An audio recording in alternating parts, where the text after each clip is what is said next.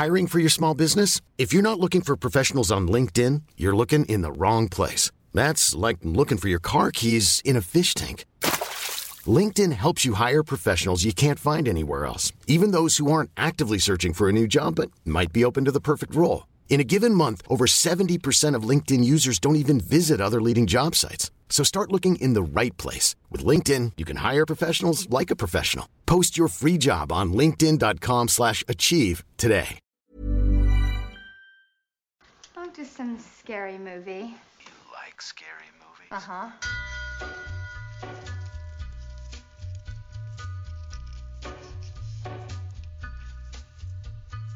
Take a little walk to the edge of town and go across the track where the viaduct looms like a bird of doom as it ships and cracks. Where secrets lie. Welcome to this week's Failed Critics podcast. I'm Steve Norton. I'm joined by James Diamond. Hello. Owen Hughes. Hello. And for the first time ever, Matt Lambourne. Hello. Hello, Matt. We are back to being a foursome after a brief dalliance as a threesome. Oh yes. Well, we're adaptable. We're chameleons. We are. Yeah, we keep changing. We keep you on your toes, listeners. That's it. So yeah, Matt's come to join us this week. See how he feels. See what happens. You know. It's been a long time coming, Jack. No pressure, Matt. No pressure. You've still got to download it though, because otherwise our listeners will take a hit. I'm not happy with that. I've got to represent for the Isle of Man listenership. That's it. Have we got a big following there? Is that the only place where we're actually popular on the Isle of Man? Well, probably as in per capita the population. It's probably awesome, yeah. A very significant percentage. I won't make you tell us all a bit about yourself because, frankly, no one cared when we'd done it, so why would they care if you did either? That's right. Although you can, if you want to learn a little bit about Matt's cinematic tastes, check out his 1980s decade of film pieces on Failed Critics, because that'll give you a little taste. And he's definitely coming back for our Paul Verhoeven special, which we've got coming up in the next couple of months as well. So that gives you a bit of a clue. We've got no news this week. Again, nothing's happened in the world of film at all. Soddle. Nothing. It's boring. Film is boring. So we're going to go straight into the quiz, which for some reason Matt has been banned from. Not up to me, up to the dictator that runs this podcast, not me. Yep. That's me. Just merely a figurehead I am. But anyway, yes, and then we'll be going straight into what we've been watching. But anyway, the quiz. We're going to start off with 1992, The Lawnmower Man. I'm going to have a guess. Owen. Yes, Owen. Pierce Brosnan? It is. Oh, shit! Oh, fuck! Yeah. Didn't even let me get to Mrs. Doubtfire or the Fantastic. I would have had it on that. Oh, so would have had it on Mrs. Doubtfire. Fantastic film made for television, Death Train, which also stars Patrick Stewart and Christopher Lee. Ooh. Do you know that I kind of want to watch that already. Didn't even get. Can Owen make us watch that? Didn't even get to Mars Attacks or Dante's Peak. Oh, well played, Owen. I've ruined it, Owen, really. Yeah. Oh, anyway, yeah. What have you picked for us to watch then? You know what? I'm really struggling to think of something we can all watch. But you guys, who has seen The Bay? I've not seen The Bay. I've not seen The Bay. It's basically. Is that the Barry Levinson? Yes. Yeah, it's found footage, isn't it? It's unfortunately found footage. But it's one of those I think might turn you, James. Okay. Yeah. It's okay, and it's on Netflix. I've seen it on Netflix. Yeah. Yeah, that sounds like a good choice then, Owen. Yeah. So next week, me and Steve have to have watched The Bay, and then we'll chat about The Bay. I thought it'd be a bit easier to get on with than, you know, Mary and Max, which I know both of you struggled with, but this is more like... You make it like we're some kind No, of don't struggle. special needs people. Yeah. And in many cases, he's not wrong. Well, yeah, I'm not arguing with that. I'm just saying it's a bit rude. No, I didn't mean it like that. I just mean that, you know, perhaps the claymation Australian film about an autistic guy is a little bit harder for everybody to get on with than perhaps, you know, a horror found footage film, which so the bait is. Yeah, right, so cool. there we go. All right then, next week we'll have that one. Excellent. So straight into what we've been watching, and we're going to throw Matt in at the deep end, and he can start us off with his review of... What did you watch, Matt? Well, I watched a triple bill, to coin a popular term on the podcast, this week in relation to Halloween, so I'll skim over the three of them quite quickly and focus on one in particular. First one I watched was Toy Story of Terror, which is a mini special of the standard Toy Story franchise, supposedly focusing on Halloween, although it didn't particularly have a lot of Halloween content in it. I didn't particularly find this one terribly enjoyable, if I must be honest. Have any of you guys seen this one yet? I haven't. Has it got the proper voices? Because these terrible Sky adverts haven't, and they're making me want to punch things. Well, yeah, it does have all of the starring cast of voice actors in it that all the previous films have. Okay, well, that's a start. Which is, yes, it should be a good start. It looks as beautiful as it ever has done, being animated by Pixar, of course. But it's just shit. I mean, unfortunately, typically speaking, the Toy Story films have always focused on either Buzz and or Woody, and this one doesn't really focus on either of them. It mostly focuses around Jessie, who's a particularly interesting character, in my opinion. I hate Jessie. Yeah. I hate Jessie so much. So you have an idea of where this is going. So I won't spoil it because I think it's still available on Sky On Demand if anyone wants to check it out and hasn't got around to watching it yet. And if you're a Toy Story fan, you probably should watch it. But it's a case of the animation's there, the big names are there, but unfortunately they forgot to come up with a decent script. And doesn't matter how many good celebrity voice actors you throw in there, without a good script, it's not going to turn out very good at all.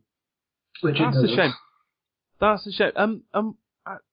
Kind of along similar-ish lines. Am I the only one who thought there was only ever one or two good Simpsons Treehouse of Horror? I never got on with the Simpsons Halloween specials, or was it just me? I quite like them. I think, really? Yeah, I quite... You're a weird horror fan, yeah, I am, and I like the sort of anthology themes You're that they weird. use. I'm just weird in general, yeah. I'm happy to admit that. But I quite like some of them. Some of them are really good stand-ups of horror films. The one about the King Kong thing where they go to the Skull Island, or whatever it's called, and says, what do they have there? Apes, but they're not as big and things. You know, they're just the running jokes they have through those. I think it's just, I quite like it. The later ones tend to just get a bit ridiculous. That's the later one of all of them. Well, that's all of them. And it's Yeah, interesting that Matt points out, you know, just throwing celebrity voices into the Toy Story. Yeah, makes, that's true. That's never a good sign, particularly when you look at something like The Simpsons. That just, Yeah. as soon as it starts Fair point. casting celebrities in major roles, it's just, it's demoralising because they never work out well. In my opinion, anyway. There we go. Anyway, sorry, Matt. What else did you watch? So the next one I watched was Revenge of the Zombies, which is a very interesting title, and I'm sure Owen's popping a little boner waiting to hear about this one. Go for it, Matt. So this is from 1943, and oddly enough, it's rated U, which is how it caught my attention in the first place. I was flicking through my Skype and looking for some scary movies to watch, and this popped up on the same night as the next film I'm going to talk about, and I thought, okay, it's that old, it's U-rated, it's about zombies, I have to see what this is all about. So the film stars John Carradine, who is the father of Kill Bill's David Carradine, so it's an interesting starting point, and he plays a mad scientist who's reanimating dead bodies, particularly focusing on the bodies of dead former black slaves, which is very, very odd. Got to keep in mind as we go through this, if there's a U-rated movie, and how it is a U-rated movie, I'm really not sure. So he's a spooky mad scientist. He's reanimating dead black guys to build some sort of super army, as if he's trying to create a sort of shock trooper Nazi Germany project, if you like. But he begins by reanimating his wife, who is one of the first characters you see in the movie, and none of the people reanimated in the film look like zombies. They're basically just very slow human beings. They're all in pristine condition, and his wife's absolutely gorgeous.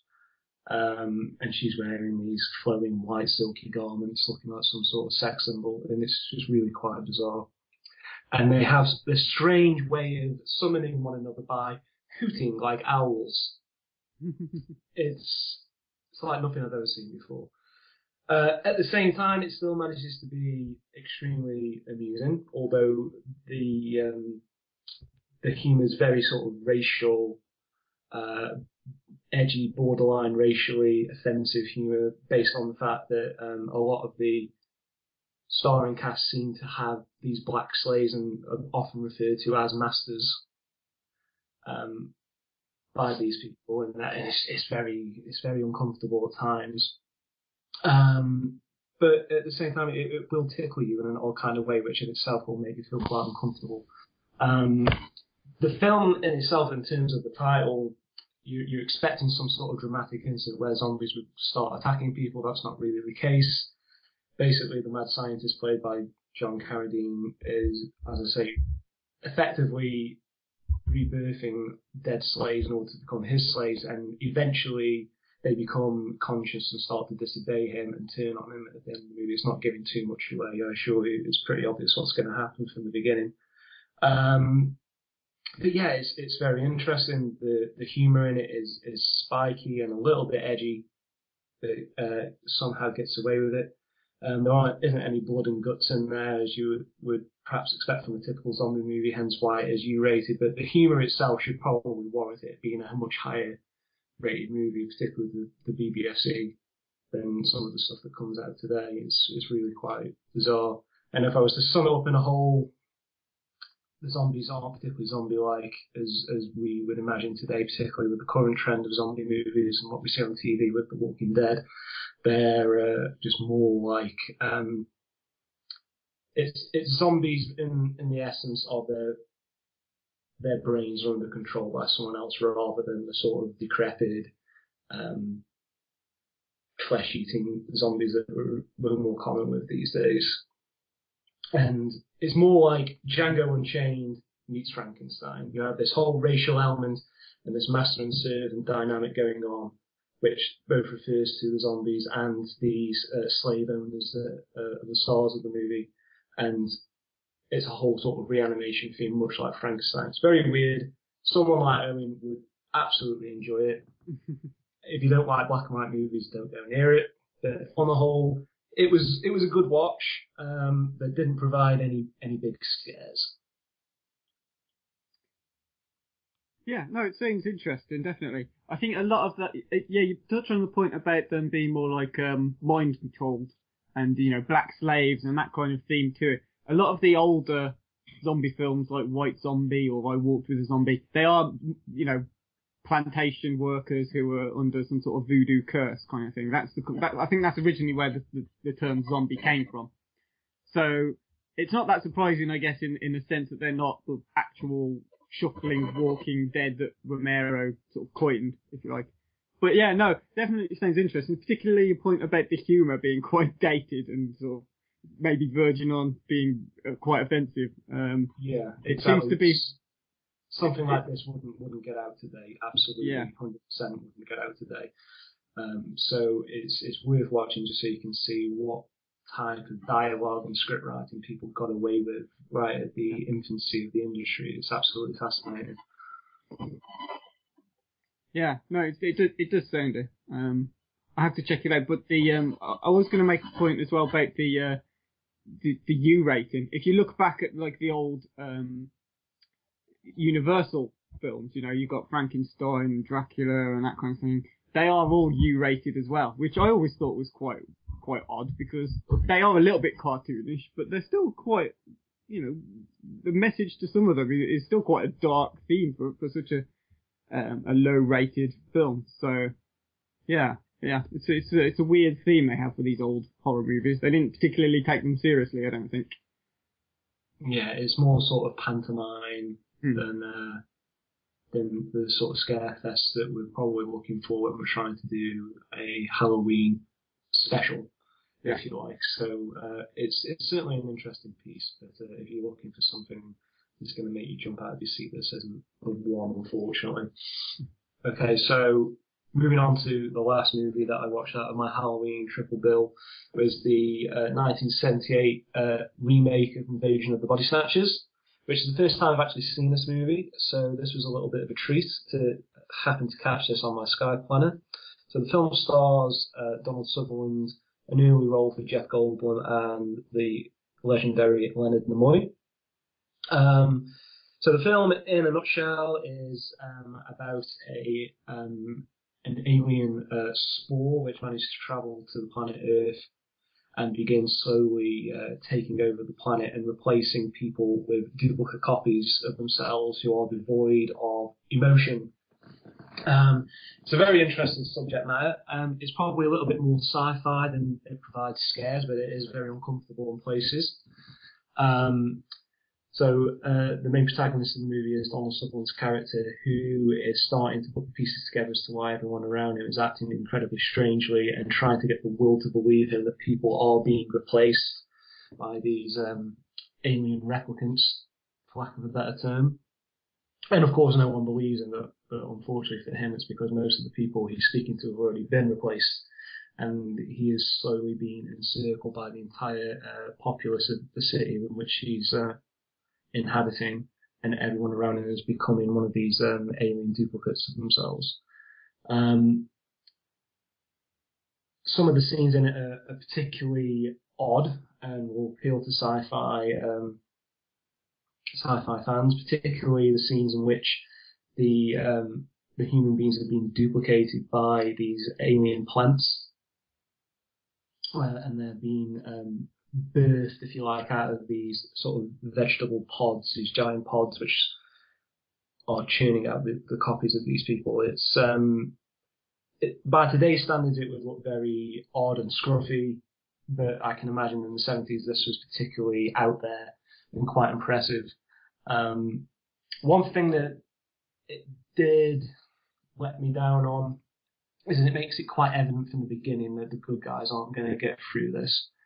And therefore it takes away a little bit of the suspense as to how they may or may not get around this alien invasion or stop it. It's pretty obvious from the very beginning that they're not going to. So I think that is a bit of a downfall of the movie, and it's spoiled the suspense for me because it took it away at quite a crucial part of the movie.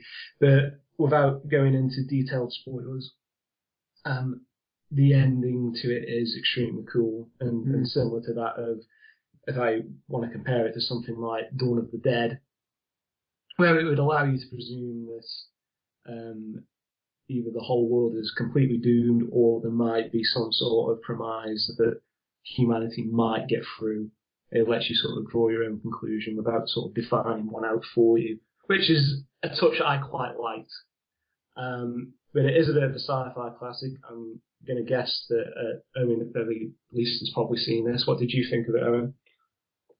Yeah, it's a good film. I think you mentioned the ending. That's one of my favourite things. I originally heard about Invasion of the Body Snatchers because someone was telling me about how great the ending was, and I mistakenly watched the 1956 version instead. And the ending to that is completely different. And I just thought, that wasn't fun. That wasn't a brilliant ending. That's not an all-time classic ending. I'm not sure what the point of what that was. It wasn't until I watched the remake and I thought, oh, okay, I get it. That is a really cool ending and just a fantastic scene to finish the film on. Yeah, it's pretty iconic for those who haven't seen it. And yeah. I like any kind of ending where it lets you sort of draw your own conclusions. I think that's a good aspect of storytelling within the script of the movie. I don't know how faithful that is to the original source material from the novel or from the original movie. But I particularly enjoyed it. I think it sealed up the package quite nicely. And I would definitely recommend seeing it for anyone who's into classic sci-fi that does provide a little bit of a horror element to it. Yeah, it's a pretty good film. So, James, while we've got you currently, do you want to tell us what you watched? Yes. My Halloween film that I watched, I watched a couple, including the one that I think we're going to talk about later. But the one that really impressed me, and the one I was actually very excited about, was Werner Herzog's take on the tale of Nosferatu. Nosferatu the Vampire, or Nosferatu Phantom der Nacht, from 1979. It's directed by Werner Herzog, and it stars his longtime best friend, Glenn, and close collaborator, Klaus Kinski, as well as Isabella Adjani and Bruno Ganz, who kind of reached fame later on in his career playing Hitler in Downfall. Now, Herzog has said that he believes that Murnau's original Nosferatu from 1922, I think it is the greatest film ever to come out of Germany. That's what he said. Now, he waited for that to go into public domain, and decided to remake it as a tribute, basically. And the one change he made was he was actually able to reinstate all the original character names, which Murnau had changed in a kind of desperate and it didn't work attempt to avoid being sued for basically ripping off Bram Stoker's Dracula while it was still in copyright. And that whole story in itself, and the fact that most of the reels of the original Nosferatu were destroyed due to legal action, is a really interesting story in its own right anyway. But this version is very, very... It's very true to Murnau's film. In fact, some of the scenes are shot-for-shot tributes, remakes, whatever you want to call them. The thing that's different about this version of Nosferatu, apart from the fact that it's in colour, is, for me, it's Klaus Kinski's performance, which is absolutely, it's just mesmerising. It's the first time that I've seen a Herzog and Kinski collaboration. I know Owen's a very big fan of Where the Wrath of God, and that's also in this box set, which I picked up at a charity shop, a box set of 5 Herzog Kinski films, which I'm now very excited to work my way through. The great thing about Kinski's Nosferatu is he actually brings some depth and some sympathy to the character, and not in a kind of teenage goth or Morrissey loving way like I am, in the sense that oh God, woe is me for being a vampire. Genuinely, the loneliness that Kinski portrays in this film it's heartbreaking at times, actually. And there's a scene, and there's no real spoilers here. This film is really old. It's based on an even older film, and a really old story. But the scene where Nosferatu comes across Jonathan Harker's wife Lucy, and basically begs her for just some love, any love that she can give him. And when she says no, there's no histrionics, there's no temper tantrum, there's no whoa. It's just this slight wail of someone that just is just so heartbroken. And that, to me, is the genius of this film. My only complaint would be there's not enough Klaus Kinski in it. There's just not enough Nosferatu in this film for my liking. Although Bruno Ganz does really, really well as Jonathan Harker, the real estate agent who goes to Transylvania and who is attacked by Nosferatu and then has to make his way back to his hometown of Wismar to stop the count. It's full of typical. It's very much what I have heard and from my limited experience know of a Herzog film. The pace is not exactly, hairs on the back of your neck, blood rushing pace. It is a very slow and deliberate film. there are some very odd scenes which, taken out of context, make no sense whatsoever. Throughout Nosferatu's house, throughout Count Dracula's castle in Transylvania, there's this weird gypsy boy constantly playing the violin, and there's no explanation for it, but it's all about the atmosphere. And what's great about this film, and again, I've heard it about other films, and I'd like to get Owen's take on this, having seen The Wrath of God, is that Herzog actually really likes the environment to be one of the characters, and actually just likes to spend time in these locations with the scenery, and that in itself, I think, to Herzog is just as important as the characters' motivations. Would that be fair, Owen? Oh, yeah, definitely in Aguirre. I mean, the whole of the Amazon River that they're on is just, it is part of the film for a reason. It like you say, it almost becomes a character of its own, and it reflects everything that Klaus Kinski's character Aguirre is going through. So, yeah, that's a spot on observation, I would say. And there's just other great bits. Slow motion film of bats flying, which just really take you by surprise very early on. And it actually opens on a crypt of mummified corpses from Mexico, which apparently Herzog just got in and rearranged them. So that as he films them, that you basically see them in order from birth to death, essentially. And that, I suppose, is one of the great things that I'm already getting excited about watching some more Herzog films. Because I've only really watched his documentaries before, plus Bad Lieutenant. This is only the second fictional film of his that I've seen. He seems to be an adventurer as a director. This was made with a crew of 16, which is twice the crew he had for Aguero. It's made on a real low budget. And one of the really interesting things is I watched the German language version of this, but they filmed it simultaneously in English. And on my DVD, you've got exactly the same film, but with slightly different performances as they're all speaking in English. And it was still made for a tiny budget as well. It was a critical and a relative commercial success. And I have to say, I really enjoyed the film, but Klaus Kinski's version of Nosferatu is now my new number one cinematic definition of Dracula or vampirism. So it was very, very enjoyable. Excellent. Owen, before me and you talk about Paranormal Activity, do you want to tell our listeners what else you watched? Yeah, I can't remember whether I actually mentioned it on the last podcast we did, because it was a couple of weeks back now. But it was a film that ever since I found out about it, I've been desperate to watch it. It's called Haxan, Witchcraft Through the Ages. I tweeted about it quite a lot. I think I even sort of took hold of the Bell Critics account to tweet about it as well. It's a Danish/Swedish film from the 1920s, 1922 in fact. So it's a silent film, it's in black and white, and it's actually a documentary. Sort of mixes mockumentary elements in with a documentary about,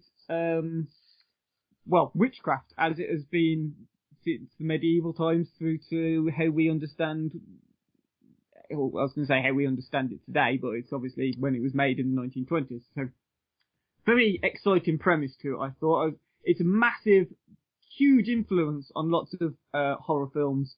Every film, I think that sort of, most of the directors who saw it were influenced by it. You know, things such as Faust. So have any of you seen Faust, the Murnau film from the 20s? That was... Yes, yeah, I have, yeah. Yeah, so, you know, the scene with the flying creatures. That is just a... And when I watched this, I noticed that as well. Actually. Yeah, so that's a direct influence on it. So you get things like Carl Theodor Dreyer in The Passion of Joan of Arc, his film. There were shots in there with Maria Falconetti, which are just identical to what appears in this, and this predated that by about 6 years. So the scene with the old lady who's accused of witchcraft, you know, and she's going through her trial, that is very similar to Joan. Okay. So, you know, it's a massively influential film for a reason, because it is just technically brilliant. I was a little bit unsure about whether it would live up to how much I've hyped it up to myself, because I did have this image in my head of it being this fantastic, early documentary, and wouldn't it be amazing to watch it and see how influential it was? So I was a little bit cautious going in, but I am relieved to report I really enjoyed it. I thought it was brilliant. I know that you did watch this, James, and you just said, as much, but we kind of had different opinions on this, I think. So I'm going to talk about why I think it's good. Okay. And then you you can add a rebuttal after that. But, okay. So, first of all, I'm going to acknowledge, it is a little bit disjointed. That's fair, okay? I recognise that because it's divided into chapters, not every chapter is as consistently well made, perhaps, as other chapters. So that's one thing I did observe, and I'm willing to give up that. But I still think it was just very entertaining overall. It did lose me slightly occasionally. I mean, I'm talking sort of with regards to the narrative. Some stories, some of the fictionalized stories they create tell tales of what's happening in medieval times, or they have, a bit later on or closer to modern times even, about dealing with witchcraft.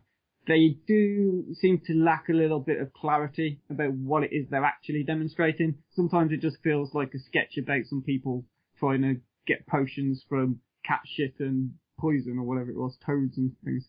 So it's just you don't really understand everything that it's trying to say, and it is presented in very much a lecture sort of way. You've got a guy with a cube tapping on a board occasionally to point out things, which I suppose there wasn't really any other way they could present some of the information, because it's a silent film, there's no one to actually narrate it. But so I can forgive it that it's limited to what was available to them to tell this to get across their point. But some of the chapters in it are just fascinating. It explores the links between sort of, they call it hysteria, we would probably know it today as mental illness, but the links between hysteria and sort of medieval witchcraft, so things about how people are treated, how people would respond to the actions of certain people, so someone who's perhaps demonstrating paranoia or hallucinations, they treat these as people who are either suffering from a curse or are actually witches themselves. And so it's fascinating to see, as a documentary, how these things were dealt with. And it still feels, it doesn't feel dated in the sense that what they're looking at is told in a very dated way. It just feels like it's quite an of that time look at what happened in medieval times, So I thought it was quite fascinating in that regard as well. But, so chapter 4, I think, would be my favourite example of where instead of doing this very factual presentation of information, it suddenly turns into this very theatrical presentation. So you've got lots of sketches, I'm going to call them sketches, but you've got lots of scenes, such as a scene with some witches who are dancing around a fire in the woods with the devil, and they're all sort of playing these bugles and stuff, and it's mesmerising. The special effects in it are just brilliant, I think. It gives it a very haunting quality. But there's stuff in there as well, like so in chapter 4 as well, you get the return of this character who appears throughout the film, who's playing the devil, I think. This very grotesque creature. He's got director as well, isn't it? Yeah, that's him. And he's just got this sort of protruding tongue, and he's sort of churning butter with this butter churn, which is, I think, quite that's got to be a euphemism for sexual desire. That is just all oppressing sexual feelings and stuff. It's just really out there, crazy kind of this creature guy, and it's just disturbing as well. But then you get weird scenes like there's two old ladies who they take a shit in a bucket and then throw it at a door, and it's just completely bizarre, some of it. But again, it's fascinating to me. I just think this is just the way it's exploring these different themes and the way it's presenting them. It's unlike any other documentary I've seen. Yeah, that's a fair point. It's just, it's different. It's different. And, but it does, I mean, the final chapter is quite a somber ending to it. It talks about the statistic of, 8 million women, men and children that were killed during the witch era. And it just gives this realization to what's previously gone on in the film. And it makes you, I mean, you do feel quite shameful that the human race could do this to each other. I know that it's more about the ignorance. They didn't really understand what was going on, and they only used the logic that was available to them, and all the religious themes through it, and what perhaps organised religion has forced these metaphors onto them about what someone's experiencing. But I still felt quite sad towards the end. I thought it was quite a depressing ending to the film. Yeah, so, I mean, I'm sure it's probably not the movie everybody would have wanted, or perhaps even expected it to be, but to me, I think the crucial thing was it lived up to my expectations, and I thought it was just fascinating. I really enjoyed it. So, James, that's good. What did you not like about it?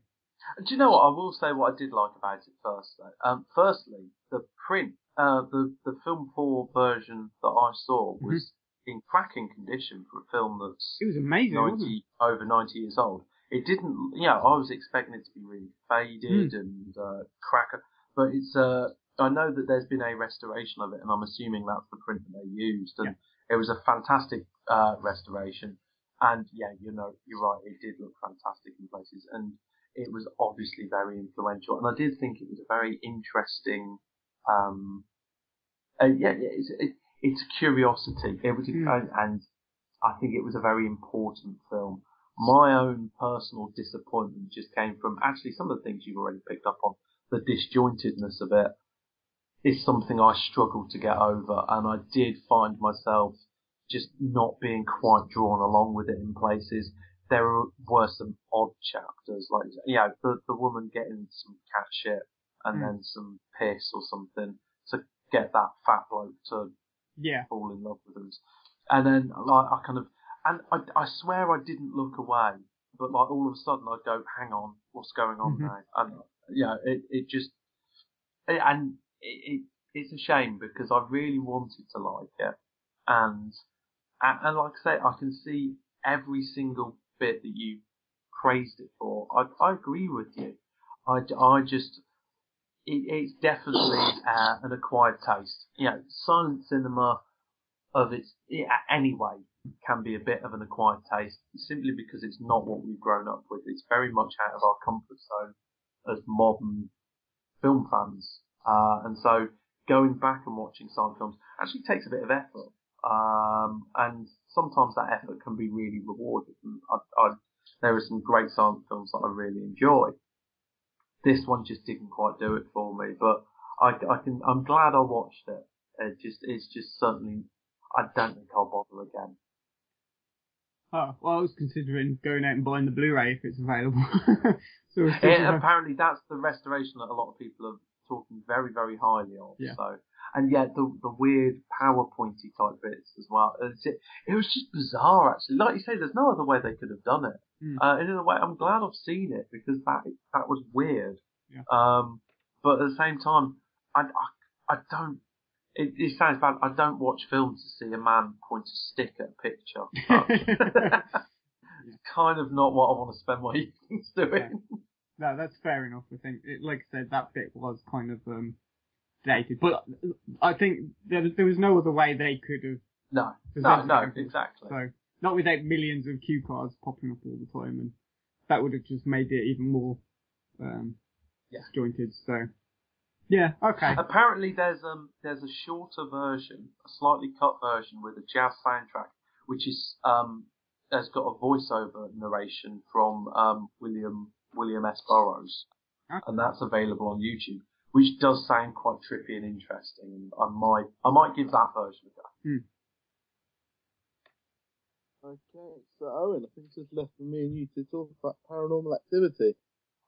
I'm happy to chip in on why I don't like Paranormal Activity. I'll let you Matt's start. more than welcome to chip in as well if he has any thoughts on this. It's been a long time since I've seen Paranormal Activity, but it is a film I quite like, so I might be able to contribute. Hey, welcome to the team, Owen and Steve, Matt. I watched the first one again. Owen's watched all of them. Yeah. I mean, I think they go downhill quite quickly. The fourth one I didn't get on with at all, but the first one is very good. It's something reasonably new with that kind of film, and it definitely has a desired effect of not just making you jump, because a lot of crap horror films can make you jump, give you a bit of a quick jump because something comes out of nowhere. But Paranormal Activity was one of those ones where you went home and you didn't really want to go to sleep because you just thought something's going to happen here. And then I think the second one had the same effect to an extent, but past that, the tricks are all the same and it doesn't really have the same effect. So then they've got to do something with the story to kind of keep that going, with the plot, with the whole arc with the girl, Katie, I think her name is. Yeah.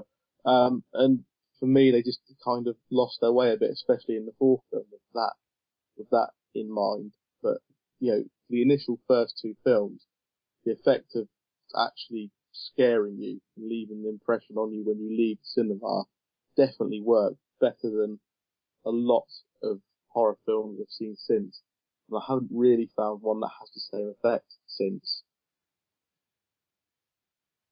Yeah, I mean, the closest I think, because it scared me as well the first time. Scared in so much as, I've said it before with other horror films, if it makes you run up the stairs a little bit quicker in the dark, on your way to bed, I think it's done its job, really. If you're switching every light on as you enter a room, then yeah, it's scary. The only other film recently that made me feel the same way, I think, was Insidious. But again, that does a lot of the same sort of tricks as Paranormal Activity, so it's not really surprising to me. But yeah, so okay, the first film then. Do you think it's still actually a good film? Do you think it would be? Yeah. Yeah, you do. Yeah, it's still a good film. Obviously, when you watch a film for the second time, the effects like that are obviously lessened because you know what's going to happen. The element of suspense has gone, but it's still a good film. The story's still good. The jump's still there to an extent, and it does leave you feeling a bit, switch the lights on, run upstairs quicker after you've watched it. But obviously to a lesser extent than the first time you see it. But it does hold up well. Yeah, I agree. I think that's what I've discovered whilst rewatching all four of them together, is that the first one held up much better than I expected. So when I watched this Paranormal Activity and Paranormal Activity 2 originally, I always thought Paranormal Activity 2 was the better of the films. I thought it just polished things up a little bit that were kind of rough and I suppose it didn't, have the budget in the first one as well. Exactly, yeah. They could spend a bit more time sort of adding a bit of finesse to the story and to the way things are shot, I suppose.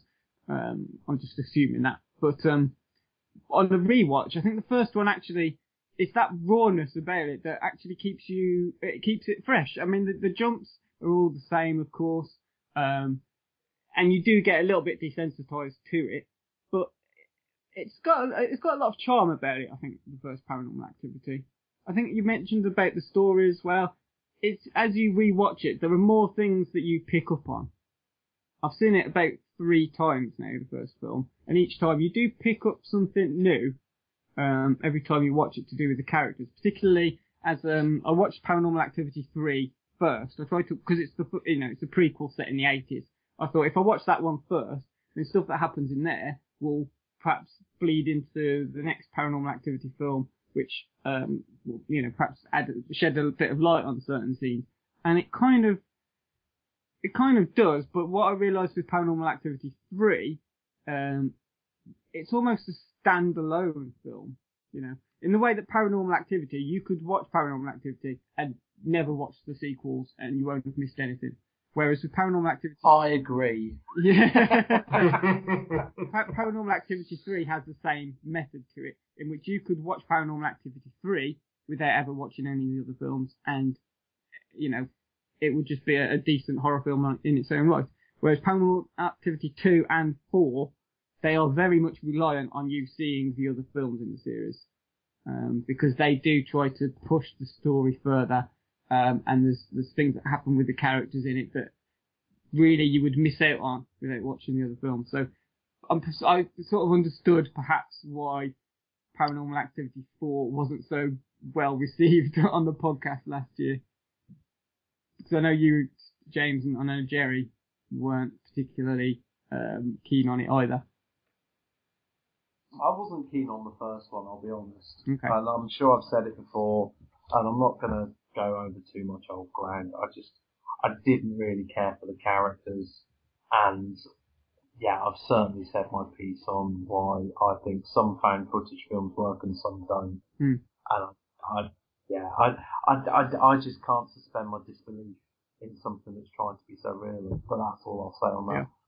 Well, I think you talk about sort of suspending your disbelief. I think with Paranormal Activity, it's very much trying to be, if this was real, in so much as you had strange things happening to someone and they set up cameras, it treats them very much as real people doing something quite realistic, I think.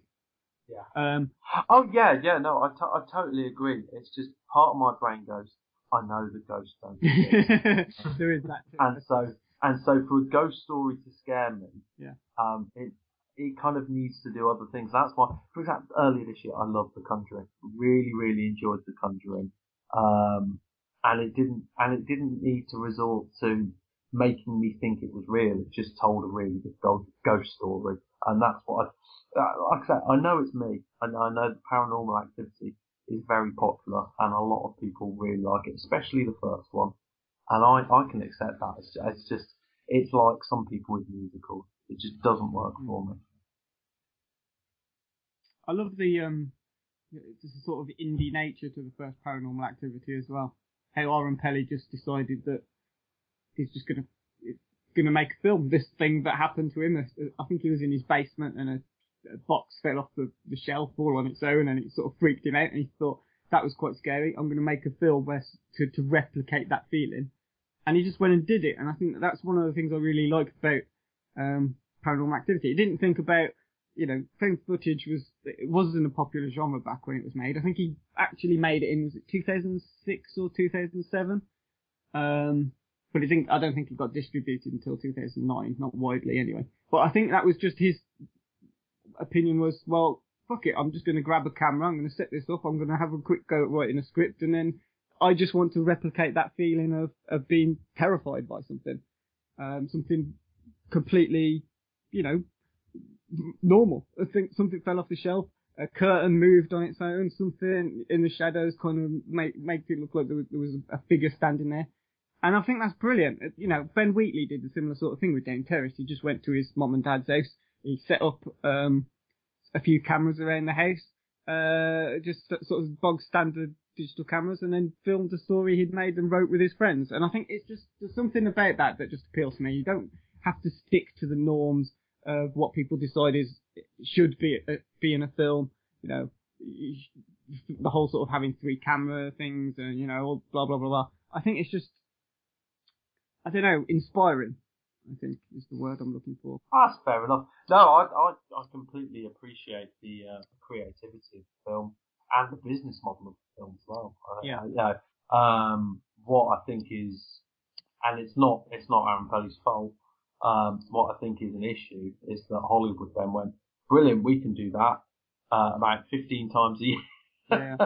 We could just churn out these. And what they do is they end up spending money and making them looking more polished than they should be. And at least the first Paranoid, it had an authenticity to it. It had a kind of daring streak to it, which I at least admired, even if it didn't quite push my buttons. Yeah. Sorry, Steve. I think I've kind of hijacked your your bit of the podcast again. That's fine. Don't worry about it. Yeah. And did you know have you seen the trailer for the spin-off for Paranormal Activity? Came out this week. Is this the Hispanic spin-off? Yeah, Marked Ones, it's called. No, it's not. No, that looks interesting. And then because it's completely, it ties in supposedly to the series, but it's a spin-off, so it doesn't involve any of the characters. It's just something similar happening to them. So you've got the same sort of symbols on the wall and, the triangle and the circle and stuff. And then you've got Paranormal Activity 5, the actual sequel, which is due out in October, I think. So, yeah, I'm looking forward to them, even if it doesn't seem many other people are. Anyway, I think that's all for what we've been watching. We'll be back after this quick break with our new release reviews featuring Thor, The Dark World. So, new release reviews, and I believe we're starting off with Philomena, which we don't have a clip for, do we? No, we don't. But sadly not. But we can be told all about it anyway, so. Okay, yeah. Philomena is the new film it's actually co-written by Steve Coogan, directed by Stephen Frears, and it tells the story of Philomena Lee, who is an Irish woman who became pregnant as a teenager, and as was the way often in the Republic of Ireland, was sent to a Magdalene Sisters kind of laundry house, where she was forced to do labour and had her baby taken from her and sold to Americans. And as an elderly woman, she meets a disgraced former spin doctor and journalist, Martin Sixsmith, and the story is about her trying to find out the truth about what's happened to her son, basically. So yeah, just to let you know, Steve Coogan co-wrote it, produced it, and also plays the journalist Martin Sixsmith. The magnificent Dame Judi Dench plays Philomena Lee, and it's pretty much a two-hander actually. There's a few other characters in it, but this is a road trip and a kind of buddy movie and an odd couple movie. It's a lot of these different, quite fun bits in there. It's funny at times, it's sentimental at times.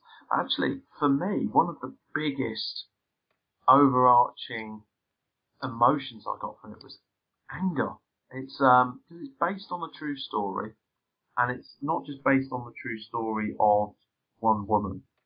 It is the true story of one woman, but this one woman is far from alone. Thousands of women were basically forced into slavery by the Catholic Church in Ireland and had their babies forcibly removed from them and sold. And one of the great tragedies and one of the great crimes in all of this is that they were very...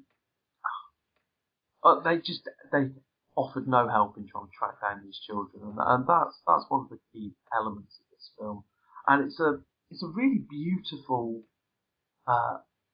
dynamic between Coogan and Dench.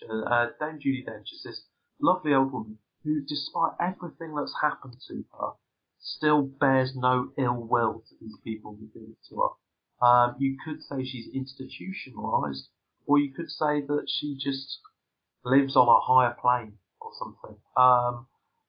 And then you've got the cynical, lapsed Catholic man who's been around politicians and the media, and his determination to try and get some kind of justice that Philomena doesn't really want. And that's the key to this film, is that relationship, how that plays out. Owen, what did you think? I only got back from seeing it earlier on, actually, so I've got no notes whatsoever written down about this. I'm just going to wing this one, but I really actually found that I enjoyed it quite a lot more than I was expecting to. I wasn't that excited, despite having Steve Coogan in it, who I absolutely love in pretty much everything he's done. I wasn't that excited about seeing it, but it got quite a lot of positive reviews. They were talking about it a lot on the radio, on letterboxd.com, site I use for film reviews. It was getting a lot of positive reviews through there as well. So I was pretty much convinced to go and see it because of how well it was received, and it was really an enjoyable film. Yeah, I mean, like I say, I've got nothing written down, so you're going to have to lead this one, James, on your own, I'm afraid. That's absolutely fine. Well, we've had the conversation about Steve Coogan on here before. I remember at Glasgow Film Festival, when I spoke about The Look of Love. Have you seen that yet, out of interest? Yeah, I really liked it. Yeah. Now, I really enjoyed it, but I said at the time, there were a few moments where I found it difficult not to see Alan Partridge. with Steve Coogan. In this film, didn't see it once. I genuinely forgot I was watching Steve Coogan at times. It's I think it's really right up there in terms of my favourite Steve Coogan performances. It's really measured and actually quite restrained in places, and he basically gives Judi Dench the room to be this fantastic, warm, wonderful character. And I know there's some Oscar talk, certainly for a nomination for Judi Dench, who's never won the big one. She's won the Best Supporting Actress before. She's been nominated a few times. But yeah, it really is one of these films where a simple story, told well and acted beautifully, just comes together so well.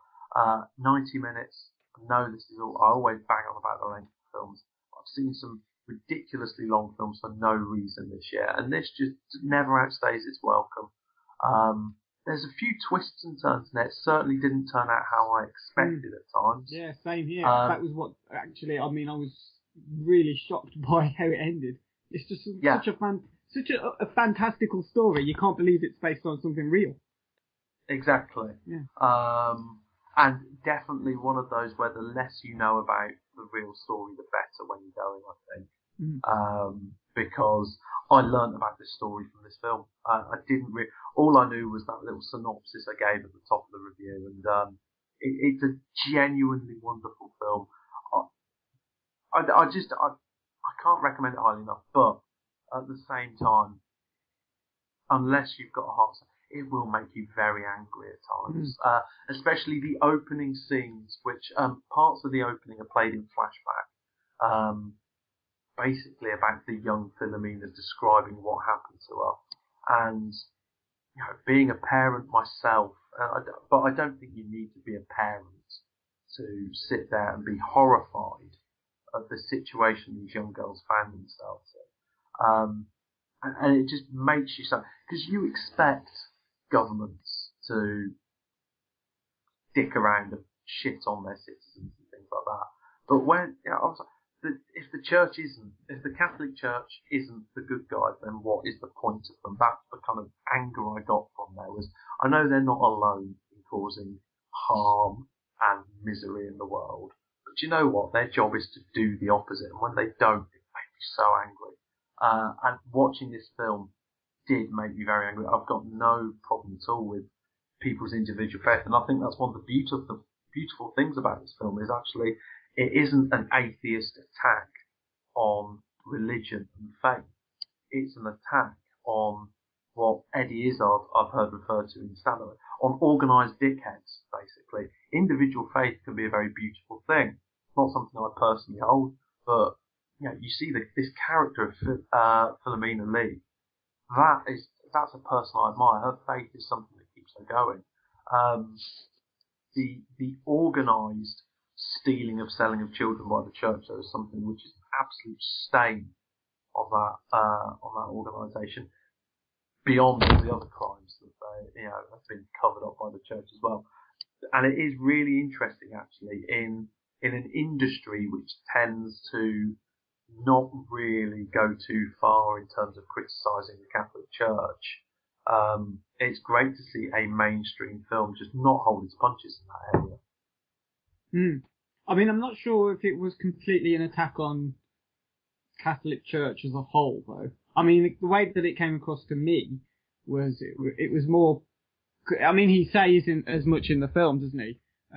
Steve Coogan as Six Smith. He just says that it's about the evil nuns, and I think that's that's kind of what the film is about. This particular I don't know I forgot what the word is. Convent of nuns, you know. Yeah. It's just that it's those particular nuns and the way they've dealt with this situation. Oh yeah, but there were actually well, as it said, there were thousands of that wasn't an isolated case in Ireland. No, having since then been read. I'll be honest, I didn't know too. I'd heard of the Magdalene sisters, but I didn't know too much about it. And yet, no, it's not every member of the church, and it's certainly not every kind of area and church and that. But it is really interesting that it was was quite outspoken in its criticism of the church as an organisation. And like I say, I find that quite interesting in that you don't tend to see that much. And maybe it helped that it was an English production rather than an Irish or an American production, which may well have kind of pulled back a little bit from some of that. But I think come the end of the film, you will have fallen into the mindset of one of the two main characters. And I certainly found myself feeling like Martin Sixsmith did, put it that way. Yes, I mean, you definitely relate to the character quite, I mean, in so much as you can just put yourself in his shoes and you just think, it's outrageous. I mean, that's the only word for it. And you're right, I was sitting in the cinema and think this is just absolutely despicable. But you know what, as well, it was a really clever film in so much as you could have these absolutely despicable moments in it, but then you would have things that just made you laugh. There was a lot of laughs in it as well. It wasn't constantly on a down note. It was a very funny film, I think. Yeah, it was. There was some, and you can tell it was kind of co-written by Coogan. There was some really nice, there was some great pathos in there, and just some really silly moments, like on her first visit to Washington, and Philomena Lee doesn't want to go out, she wants to sit in and watch Big Mama's House, and she kind of describes the trailer of Big Mama's House and said it sounds hilarious. And I think I can imagine my grand doing that actually. And it was just this and there are these real moments of levity in there which it needs, because the story itself is quite a tough one. And I think it really marries the two styles very nicely. And like I say, there's a real odd couple feel to it. There's a road trip feel to it. It ticks a lot of boxes, but it does it all really nicely. Yeah. Now for something completely different. Yeah. Matt is going to talk us through Bad Grandpa.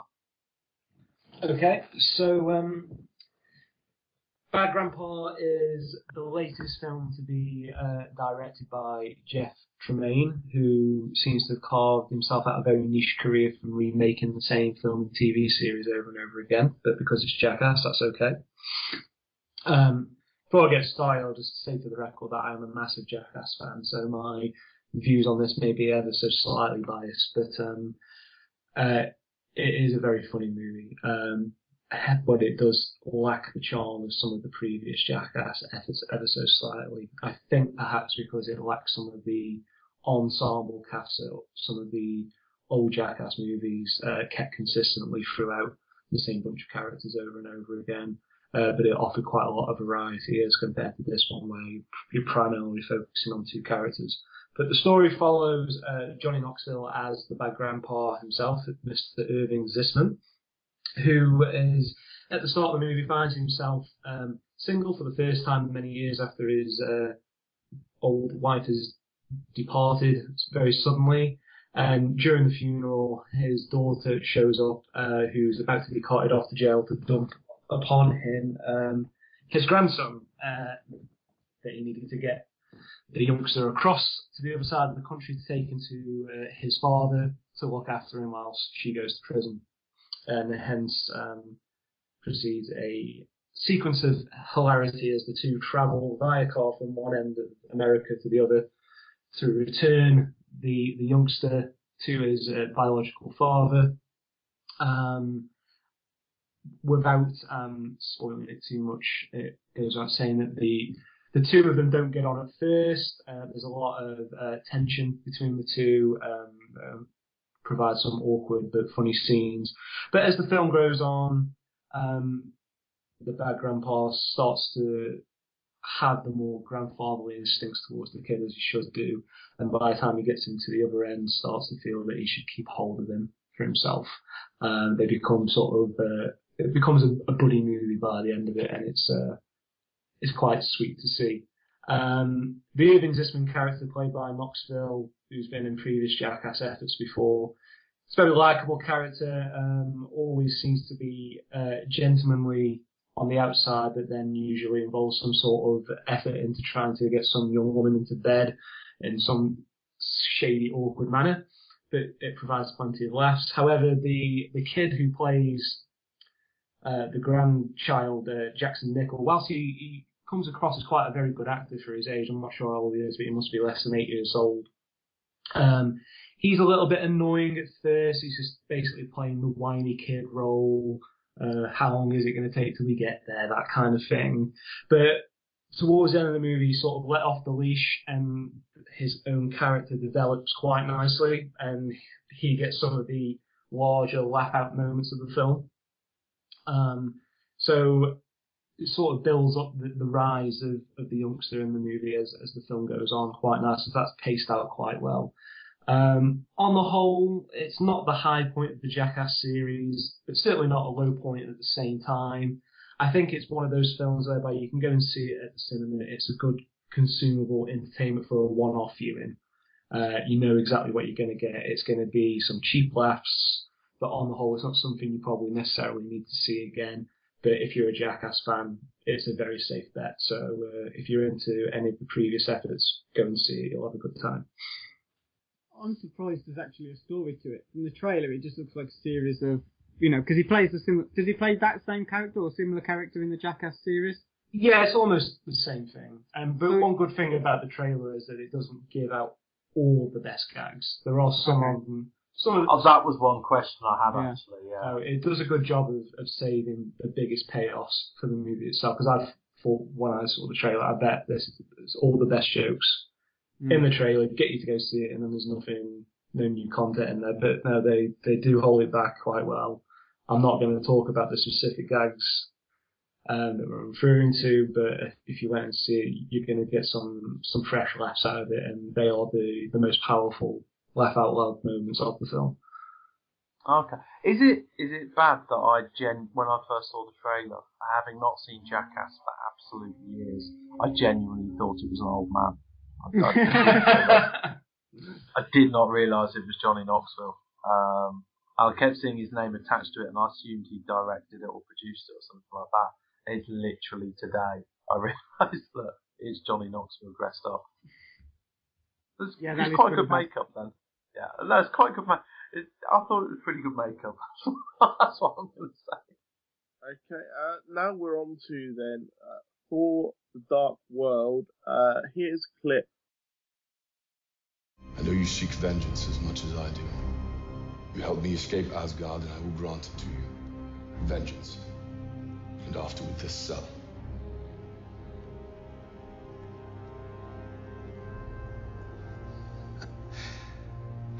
You must be truly desperate to come to me for help. What makes you think you can trust me? I don't.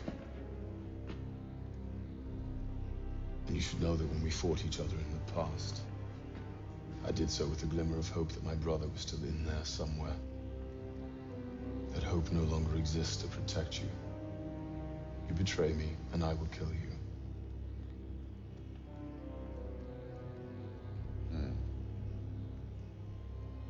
When do we start? Yeah, so that was a clip from the new Thor movie. The second film in the Avengers Phase 2 initiative after Iron Man 3. And it picks up, for Thor anyway, after where the Avengers movie left off. He's back in Asgard, that's the one.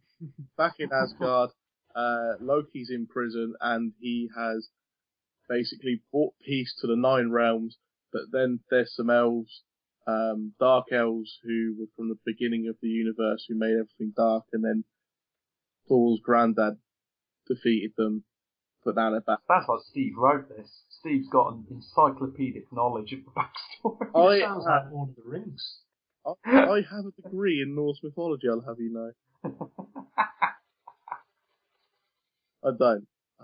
No, did not expect that to be true. No. But anyway, yes, it does the kind of Lord of the Rings-y kind of feel, the 4 films, when you're actually in, not on Earth. Oh, they're full on fantasy, yeah. Comic book fantasy films, yeah. But this one, for me, fell flat. I felt the plot was a bit. I mean, we're going to do a spoiler alert later, so we won't go into it in too much detail now. But the plot kind of fell a bit flat for me. You never really got a sense of real danger from the bad guys in it, and then there was always the kind of Loki in the background, and you're thinking, well, he's obviously the bigger problem. He's going to be a prop. There was no kind of, I don't know, and it all just seemed a bit overcomplicated as well, the way the elves were going to do their plan. Do you know what? I'm going to disagree. I really enjoyed it. I genuinely had a lot of fun, and I think that's the key thing here, is I had a lot of fun watching. Yeah, do you know what? The plot is pretty much the same as the first Thor film, and also the Avengers. That a lot of these films are much of a muchness when it comes to the plot, and I think they live or die by their characters and their set pieces. And for me, that's where this film delivered, was Chris Hemsworth. I really enjoy his Shakespearean take on Thor. He's got a lot of charisma. He's grown into the role. And Loki is probably my favourite film bad guy of the last 10 years, maybe more. And so the fact that I'm just getting another film with Tom Hiddleston as Loki is brilliant. Although someone on Twitter, I can't remember who it was now, I think it might have been Stuart Heritage, actually, the Guardian writer, said that Loki's like the Dave Lamb from Come Dine With Me of comic book baddies. And I kind of get that a little bit. But I love it. I love his sarcasm. I love his little bits. Yeah. Fuck it. He's fantastic. He's brilliant. And I'm sure I'm sure that's the one thing we can all agree on, actually. Yeah. Yeah. The film only really became interesting or enjoyable when he was on screen for me. Yeah. I absolutely agree with that. I think it's both him and Eccleston, actually. We could have had more of them on screen for my money. I would have preferred to see more of okay. I don't think that Thor as a character was developed at all in this film until the second post-credits sequence. I think that was one of the worst things about the film, is that it just has Thor being Thor, and that's it. There's nothing more to his character at all at any point. Whereas Loki, he goes through quite a, I know it's not, you don't have to judge a film solely on it, but he's the only character who goes on a journey, so to speak, Yeah, although I like to think of him as the main character of the Thor. Yeah, and the fact he's... And maybe if you look at it from that angle, maybe that's what we're looking at here. I don't know. But then, that takes a little bit away from Eccleston as the elf guy, Oh yeah, who I'll be honest, I think was a little bit let down by his character, because Eccleston was really good when he was on screen. Yeah. Apparently about 15 minutes of backstory has been cut out for pacing reasons. Right. And maybe that has affected the film slightly. I would assume so, because another person who I think is generally quite a good actress anyway, but Natalie Portman in this was very underused as well. There was the odd moment. I thought she was used more than in the first one. Yeah. Maybe. It's an improvement, maybe, slightly. She was used mainly as a device in this film. She's slightly less pointless in this one as she is in the first one. Yeah. Okay, well, that's an improvement. Well, she spends most of the time either being moody and moping about, or she's asleep. So it just seems completely pointless, really, to put more of her in it, but then do nothing with her character. Maybe. I suppose I can understand that. I certainly wouldn't say it's a perfect film. There were some boxes it ticked along the way for me that it had to tick for me to enjoy the film. There's some there's a few really good scenes in here that I can't really go into detail and talk about that later. Both of quite a kind of solemn nature, but also of a funny nature as well. What I will say is Hopkins phones in Odin yet again. Hopkins does not give a shit about this character, does he? He was terrible. Well, not terrible. It's just really he's just really bland, and he was in the first one as well, and that's a real shame. We've already talked, I'm just going to interrupt there, because we've already talked about Coogan a little bit. Did you watch The Trip with Coogan and Brydon? Yes. And you know Brydon does the impression Oh, yes. of Hopkins. That is, whilst I was watching Thor, I thought this could just be Rob Brydon doing his Hopkins impression. That's a really good point, actually. It's all he was doing. It was like someone doing an impression of Hopkins as Odin. Yeah. No, that's a really good point, actually. One other person who I really liked, I do know some people weren't so keen, was Kat Dennings playing Darcy, the intern, who was quite a surprising kind of breakout star from the first one. And maybe, I know, again, this seems to split a lot of people. I quite enjoyed the London bound scenes there. There was some, Stellan Skarsgård was nuts, and I enjoyed that. So, to me, it did what I wanted it to do. It was a sub 2 hour comic book film with some great set pieces, and it made me laugh, and I could still feel the hands of Whedon over parts of the script, and things like that. And apparently he was heavily involved, because he was also, he was the one that persuaded Chris Hemsworth to do the gratuitous topless scene near the beginning.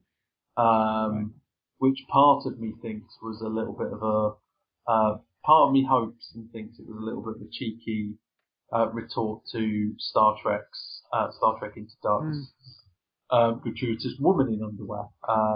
Do you know what? If we can just get to a place where we say anyone who's a very beautiful specimen of a person can get gratuitously naked on screen, I don't think anyone's going to have a problem with that, are they? As long as we're just being even, as long as it's men and women, I think we can all get along fine then. I see what your point is. I have a little bit of a problem with that sometimes, but I'm like, has been discussed already, I'm a bit weird anyway, so can't take that. Yeah. But it's received, it's mixed in here actually. It's been pretty well received. It's done very well at the box office. It would. Yeah, it would, exactly. Yeah, which is good for Marvel. They keep cranking it out. But compared to this, because this is the second film of Phase 2 of the Marvel Cinematic Universe. Okay, first was Iron Man 3. I thought that was much the better film. That had Iron Man 3 is one of my favourite films of the year, though. Yeah, I mean that had a much better pace to it. This just really dragged at times. I got really bored in the middle. It had a good plot. It had good twists. It had funny bits. Had good characters. It had a bad guy that worked. This one, you had some good funny bits, but you didn't have a bad guy that you knew enough about for it to work. The plot and the pacing was off, and it just The only thing it kind of did better than Iron Man 3 was the towards the end. I think they both culminated in the same sort of style. So I'm not going to go into detail because I don't know what's really spoiler territory when we're talking about that. All I'd say the big climactic battle. Basically, every superhero film has a big climax. There's no spoiler there. Big climactic battle again is actually one of my favourites of the entire Marvel Cinematic universe. Yeah, it was done very well. It was done really well. It didn't overstay its welcome. I thought Iron Man 3's ending was 10 minutes too long. The Avengers ending was fantastic and epic, but still went on a touch. This had humour. It had I think it paid off and it paid off in other ways very well. And maybe I went out with higher thoughts of the film because of the last half hour rather than the first hour and 15. Maybe that's the case. Well, I'm sure we'll talk about Thor more in spoiler alert, but before we get onto that, we'll recommend you some stuff to watch during the week. So Matt, you've been quiet for a while, so why don't you start us off? Yeah, sure. Film I'm going to recommend, it's in one of my all-time top 3 lists as per my bio page on the Film Critics website. It's on Sky Select, I believe, at 10 o'clock on Thursday. It's American History X, which is the story of a reformed neo-Nazi and his struggles to protect his brother from a Nazi gang who were dominating their local city and stopping to fall into the pitfalls of the life that he's led for the last few years in a Nazi gang. It's a fantastic film. It will raise some eyebrows for a number of reasons, and it has a couple of particularly iconic scenes which people seem to remember from the film. But if you've not seen it, it's a must-see. Check it out if you can. And it's about the only other notable performance that the guy from Terminator 2 did. That's before right. He got fat and retired. before he started giving his young son cocaine. Exactly, yeah. Nice. Okay.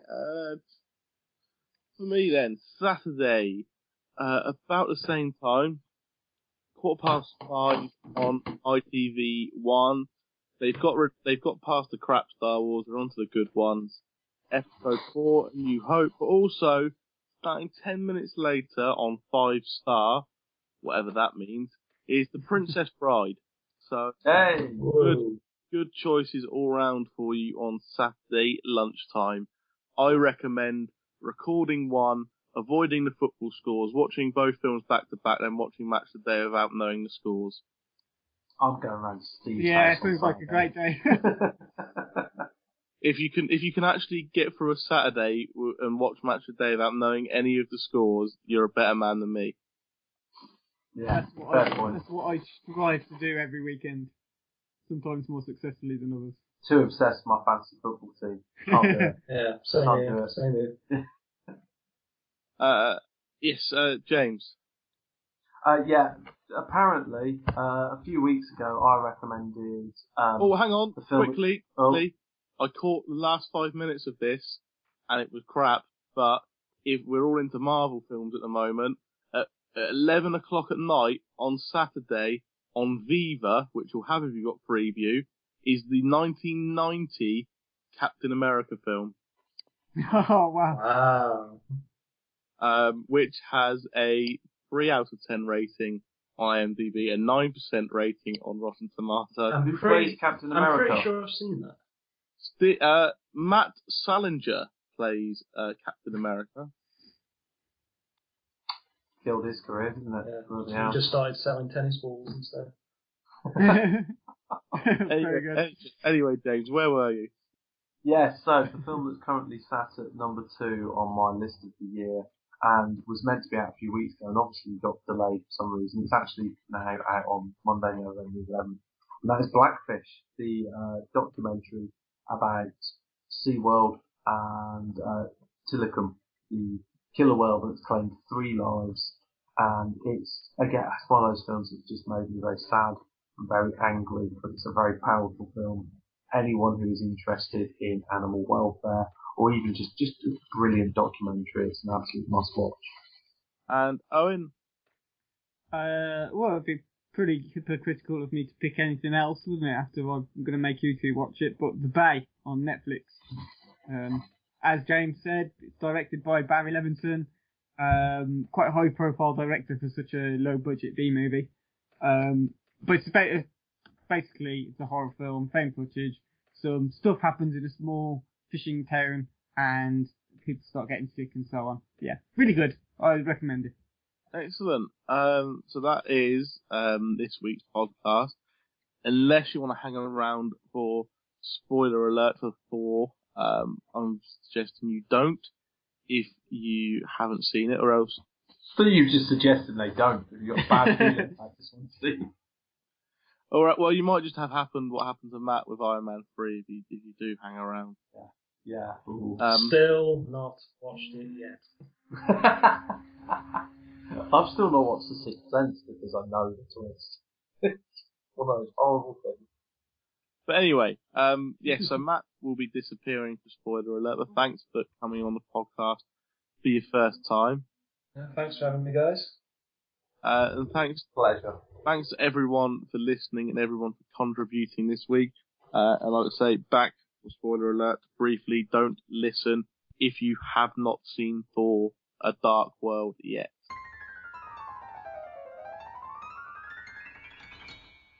Yes, so, quick spoiler alert for you for Thor: A Dark World. We'll talk about the film in depth, all the post-credit scenes, all the bits that we couldn't talk about for people who haven't seen it because it'll ruin it for them. Where are we going to start? Let's start with post-credit scenes. Let's start with the first work backwards. Yeah. Well, let's start with the first post-credit scene in which two of Thor's friends, the girl and the man with the beard, I can't remember their name. Sif. Even get is her name. Ray Stevenson. Yeah. That's not a very Norse name. But anyway, they go to a man called the Collector to give the Aether to him to kind of protect. Owen, can you tell us more? You like comics and that. Can you tell us a bit more about this guy? I believe he ties in with the Guardians of the Galaxy film that is coming up. He's played by Benicio del Toro. Yeah, I'd love to be able to, but I don't really know anything about him. I've read a little bit about it. I did that whole thing where, if you're like me, see the post-credit sequence, then go home and Google it, and then go onto Wikipedia to find out a little bit more detail. Yeah. It's quite a common character in most sort of comic book series anyway, to have some guy in space who collects species. That's pretty much what the Collector. He's apparently one of the real elders of the universe. Yeah, isn't he one of the oldest people in the universe? Yeah. And he collects all these kind of things, whether it be creatures or artifacts, to kind of try and protect the universe from stuff. Yeah, that's pretty much. He's definitely not an all-out goodie. That's for certain. Yeah. No, although they must believe he has the best interests at heart, because or else he wouldn't give this thing to him. It was a really camp performance from Del Toro, wasn't it? It was just this bizarre. I kept expecting him to go into his Usual Suspects style back to I'll flip you for real. It was all a bit weird, that bit, wasn't it? Yeah, it was. And it's interesting. I'd be interested to know how far into shooting Guardians of the Galaxy. I know they're shooting it at the moment, but it would be interesting to see how much of it changes between post-credit sequence and then. But Guardians of the Galaxy is very, very much, again, from what little I know, a whole different kind of kettle of fish in terms of. It's space opera, isn't it? We've not really had anything like that in the Marvel Universe so far. By the sounds of it, Guardians of the Galaxy will tie in more with the third Avengers film than it will the second. Apparently, this is all setting up to be about the Infinity Gauntlet. This is what I have read. We've now got the Tesseract and the Aether are both versions of Infinity Stones, which hold huge powers. So yeah, I've been reading Wikipedia, and did you research? Yes, exactly. And this is where the Thanos post-credit scene from Avengers ties in. It's all going to kick off in the third one, and they're getting more and more. It is getting to the stage where you think, how the hell are they going to do Avengers 3? Because they're going to have Ant-Man. We've just heard apparently Kevin Feige was talking about they're developing Doctor Strange to come in and phase 3. You'd have thought they'd have a gamble on Black Panther at some point as well, because, kind of need a black superhero, or else people start accusing him of being racist. It means nothing to me, but I'm assuming Black Panther is some kind of, is it from the 60s civil rights era? I don't know when his origins were, but he's, basically an African, sort of tribal guy who inherits this power. Yeah. Sounds a little bit racist already. Yeah. But they've got War Machine, haven't they? They've got yeah. And who is apparently supposed to play quite a big part in the next sort of few Marvel films, I think. I think he's supposed to be in Winter Soldier. Yeah, he's in that along with Black Widow. I quite like how they're sprinkling these characters out into different things. The other thing I will say about Guardians of the Galaxy, there's two things I'm very excited about for this.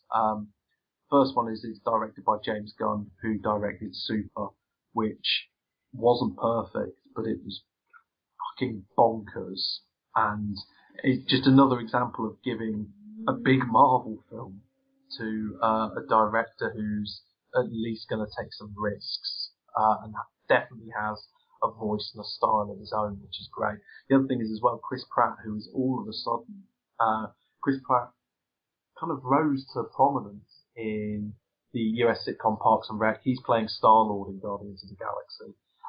He was in the 5-year engagement as the brother of Jason Segel, but he's also the main character in the new Lego movie, which looks incredible, as well. So he's really come to prominence. I'm a big fan of his as well. And it's also got, Karen Gillan with her head shaved as well. So it's going to be, wow, interesting. So Guardians of the Galaxy, I'm really looking forward to. Second post-credit scene then. It's quite significant, I think, in that it changes the dynamic of Thor now, because I think from this point on, he's going to be more Earth-based than he is Asgardian, which I think is where he works best. I know they tried it a lot in the first Thor film, where it's the fish out of water type, story, but I think having him based on Earth and less of this boring Asgardian fantasy crap it just does absolutely nothing for me. I think I quite like that. I did quite like the Asgardian stuff. Yeah, I mean, I get the point of why they were doing it, and it's because, it makes it a very unique character, his story takes place somewhere you couldn't have Iron Man, or you couldn't, you couldn't have Captain America in this world of gods kind of thing, And that helps in not being able to, this whole thing that they've got through all of these Marvel films is how do we get around the fact that they can't just call up the Avengers to solve this. Precisely, at least that helps. It gets around that a little bit easier. Yeah. But, I mean, it still bored the tits off me. In the middle. But, Oh, I thought it looked fantastic at times. I really enjoyed it. Especially... the look, I still wasn't convinced by the look. They looked like characters in fancy dress most of the time. The costumes and the sets, it just looked too ridiculous. And I know it's, by its very nature, it's quite ridiculous anyway. But it just, didn't do anything for me. But I had this, it just reminded, someone said on Twitter long before I actually went to see Thor, that it reminded them of Chronicles of Riddick. And it had exactly the same effect on me whilst I was... That did flash through my head, actually, when I was... I'll be honest, that actually flashed in my head, because I thought about the very small-scale story of the first one, and then it went to this big, expansive thing. I actually thought that, despite having not seen Chronicles of Riddick, but I did think Owen's going to mention Chronicles of Riddick, I'm sure. Yeah. You have, so that's interesting. Yeah, bingo. We did get a bit of the Shakespearean stuff, but no, sorry, you're going back to the post-credits scene. Yes, Thor comes back, and it's clear he's going to spend his time with Jane Foster now. Although, maybe it's just me, I thought that was what was going to happen from the bit before the credits rolled, where Thor was talking to Odin, which turned out to be Loki. To me, the post-credits scene felt almost kind of superfluous, because I already thought that was going to happen. So, yeah. I mean, it definitely implied that, but I think having just the final rubber stamp on it to say, okay, well, he has returned to Earth, he's taken his gap year from his duties on Asgard, he's just going to spend some time with Jane, which is understandable, but, but the, I think to leave that for the post-credit scene, I know you said you were the only person in the cinema. I was the only person in the cinema who stayed for that. There was only one other guy who stayed with us to watch it, and that's because as he was walking down the stairs, he noticed that me and my wife had just stayed in our seats, so I think he must have twigged that there was something else happening, so... There was I did rather like the frost dog, the huge creature chasing pigeons across the London sky. That was a nice little touch. Yeah. Okay, so post-credit scenes, mixed bag. Neither of them one set up a film a little bit down the line. Still a shame to see no Sam Jackson as Nick Fury in there, but I suppose that was to be expected. Okay, which bits did you really, really enjoy? Basically, when Loki was around, especially when he kept shape-shifting and he shape-shifted into Captain America. Yeah, the Captain America cameo. Fantastic. Yeah. Awesome. that was a bit that got genuine laughter in my in my screen, and it was just really nicely done. Apparently, that counts towards their contracted appearances in films, which is quite nice. But no, that was a really nice bit, and it was quite nice to see Chris Evans get to do something a bit different with Captain America there, because you could tell he was doing something a bit different. That was nice. And one of my other favourite Loki bits, the kind of the deadpan ta-da, Dark Elves. Well, that was not, like you say, everything Loki did was fucking awesome. He's just brilliant. But I'll be honest, and again, this is just because I'm soft in the head or something. Part of me genuinely thought maybe they had killed him because it seemed the right thing to do for the character. Obviously not for the studio, and obviously not for future films. Well, his apparent ending would have been a nice. It felt satisfying. Well, it was redemption, wasn't it? It was Darth Vader-esque redemption. Yeah. Yeah. But obviously Loki's never going to do that. I'll be interested to see how they kind of pass that one off. I mean, he's tricksy, isn't he? The thing is, they might never use him again. It just leaves. Tom Hiddleston might go. Next time, because it doesn't look like there's going to be any way to shoehorn him into the second Avengers film. So you'd have to think he'd have to wait to the third, fourth film. Now Tom Hiddleston's getting quite big. By the time it comes round to making Thor 3, he might think, it's not ready for me. If they're paying Robert Downey Jr. $80 million to be in the next Iron Man, they'll pay for Tom Hiddleston, because the weird thing is, there were women in my screening who kind of like almost fainted when he came on screen, all chained up and stuff like that. He's the sell of this film now. He's the genuine sell of this film. But I mean, women go you have fucking mad for it. I mean, has he? And he loves comic books. He went to Comic-Con as Loki. He went and addressed the crowds at Comic-Con as Loki, and you can see him having the fucking time of his life. He's struggling not to break character, smiling so much because he's loving it. He'll definitely be back. What do we make then at the end in a twist? Has he killed Odin, or has he just kind of replaced him and done away with him to some dark corner or some dungeon somewhere? He's obviously got designs on ruling Asgard. I hope he's not killed Odin off. I hope they've not killed Odin off screen, despite the fact that Anthony Hopkins doesn't give a shit about him. He's clearly a very important character who, if you just killed him off screen, that'll be shite. I can't see them doing that. I mean, he's such an integral character to Thor. To just get rid of him whilst you don't see that dramatic scene. That's what Anthony Hopkins loves doing as well. Exactly. That'll be in his contract. He gets through that scene at some point. But yeah, I mean, I think what it's done is the way that it's ended is you don't necessarily have to have Thor going back to Asgard anytime soon, but it will be set up so that he has an excuse to go back there at some point. At some point, the place will be falling into. At the end of that film, when Thor was talking to Odin, who was actually Loki, Thor was saying, despite all his flaws, Loki was always right to rule Asgard rather than me. So maybe now he's in the place where he wants to be, he's going to be alright about it. It won't be enough for him. Yeah, Thor won't necessarily be right anyway. I mean, no, that's right. He's a bit. He's not the brightest. With Loki for a long time, because theoretically he could be right for a long time until something comes up where he decides he wants more. Yeah. But yeah, no, obviously Loki, massive plus point that. And like I said in the review earlier, the battle at the end, I actually really enjoyed the way that was set up. The kind of shifting of realms added something different, something different to look at. Do you know what I thought?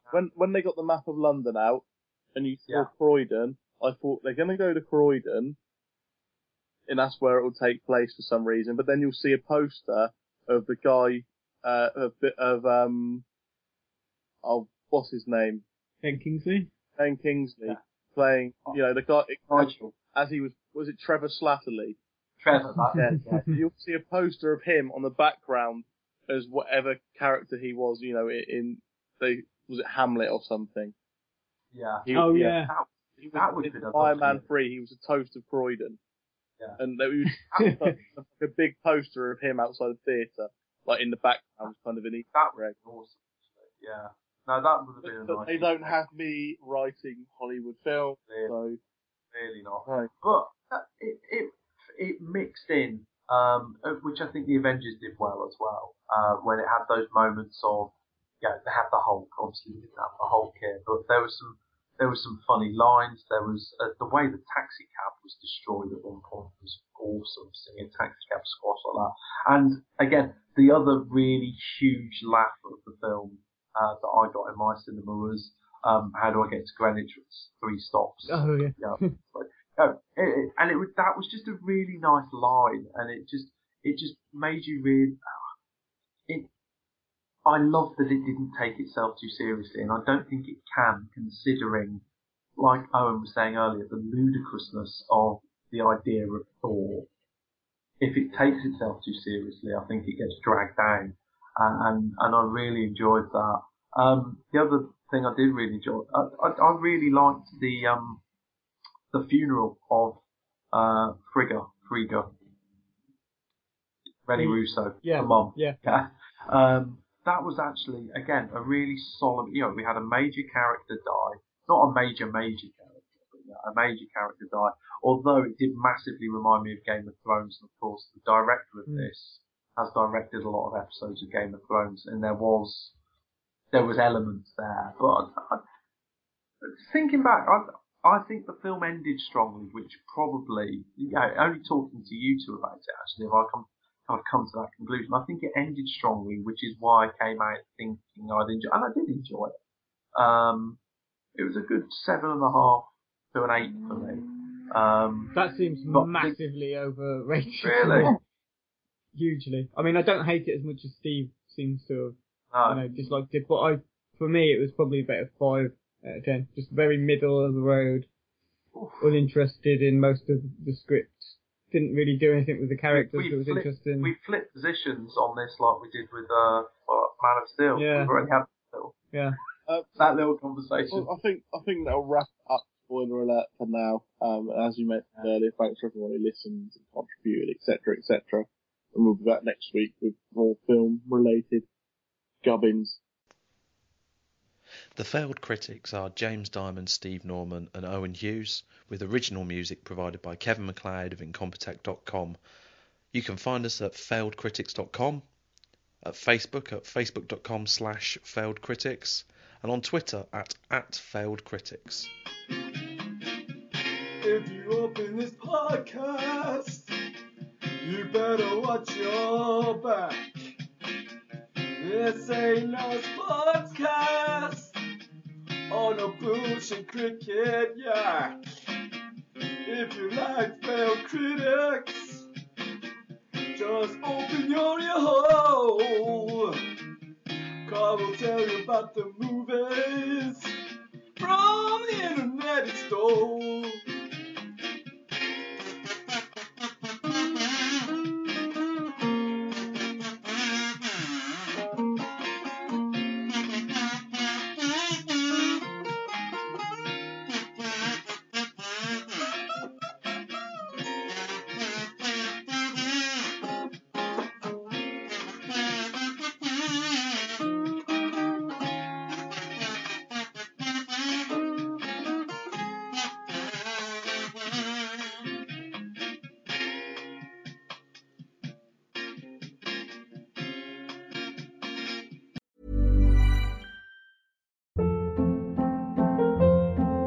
Hold up. What was that? Boring. No flavor. That was as bad as those leftovers you ate all week. Keke Palmer here, and it's time to say hello to something fresh and guilt-free. Hello Fresh. Jazz up dinner with pecan-crusted chicken or garlic butter shrimp scampi. Now that's music to my mouth. Hello Fresh. Let's get this dinner party started. Discover all the delicious possibilities at HelloFresh.com.